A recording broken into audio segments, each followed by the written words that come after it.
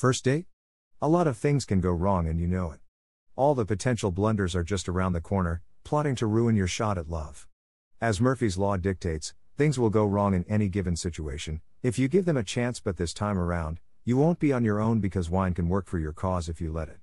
This wonderful invention has the street cred of being sexy, and I am not just saying it because of Bossy del Diablo wines.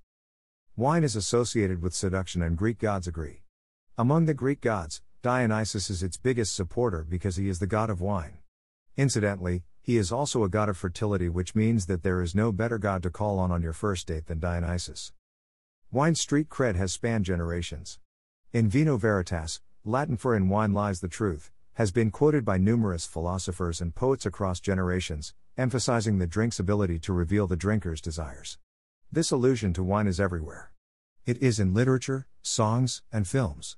James Bond, despite his charms, employed Dom Perignon in some of his conquests. Modern bards like Iggy Pop sang about white wine in Fall in Love with Me.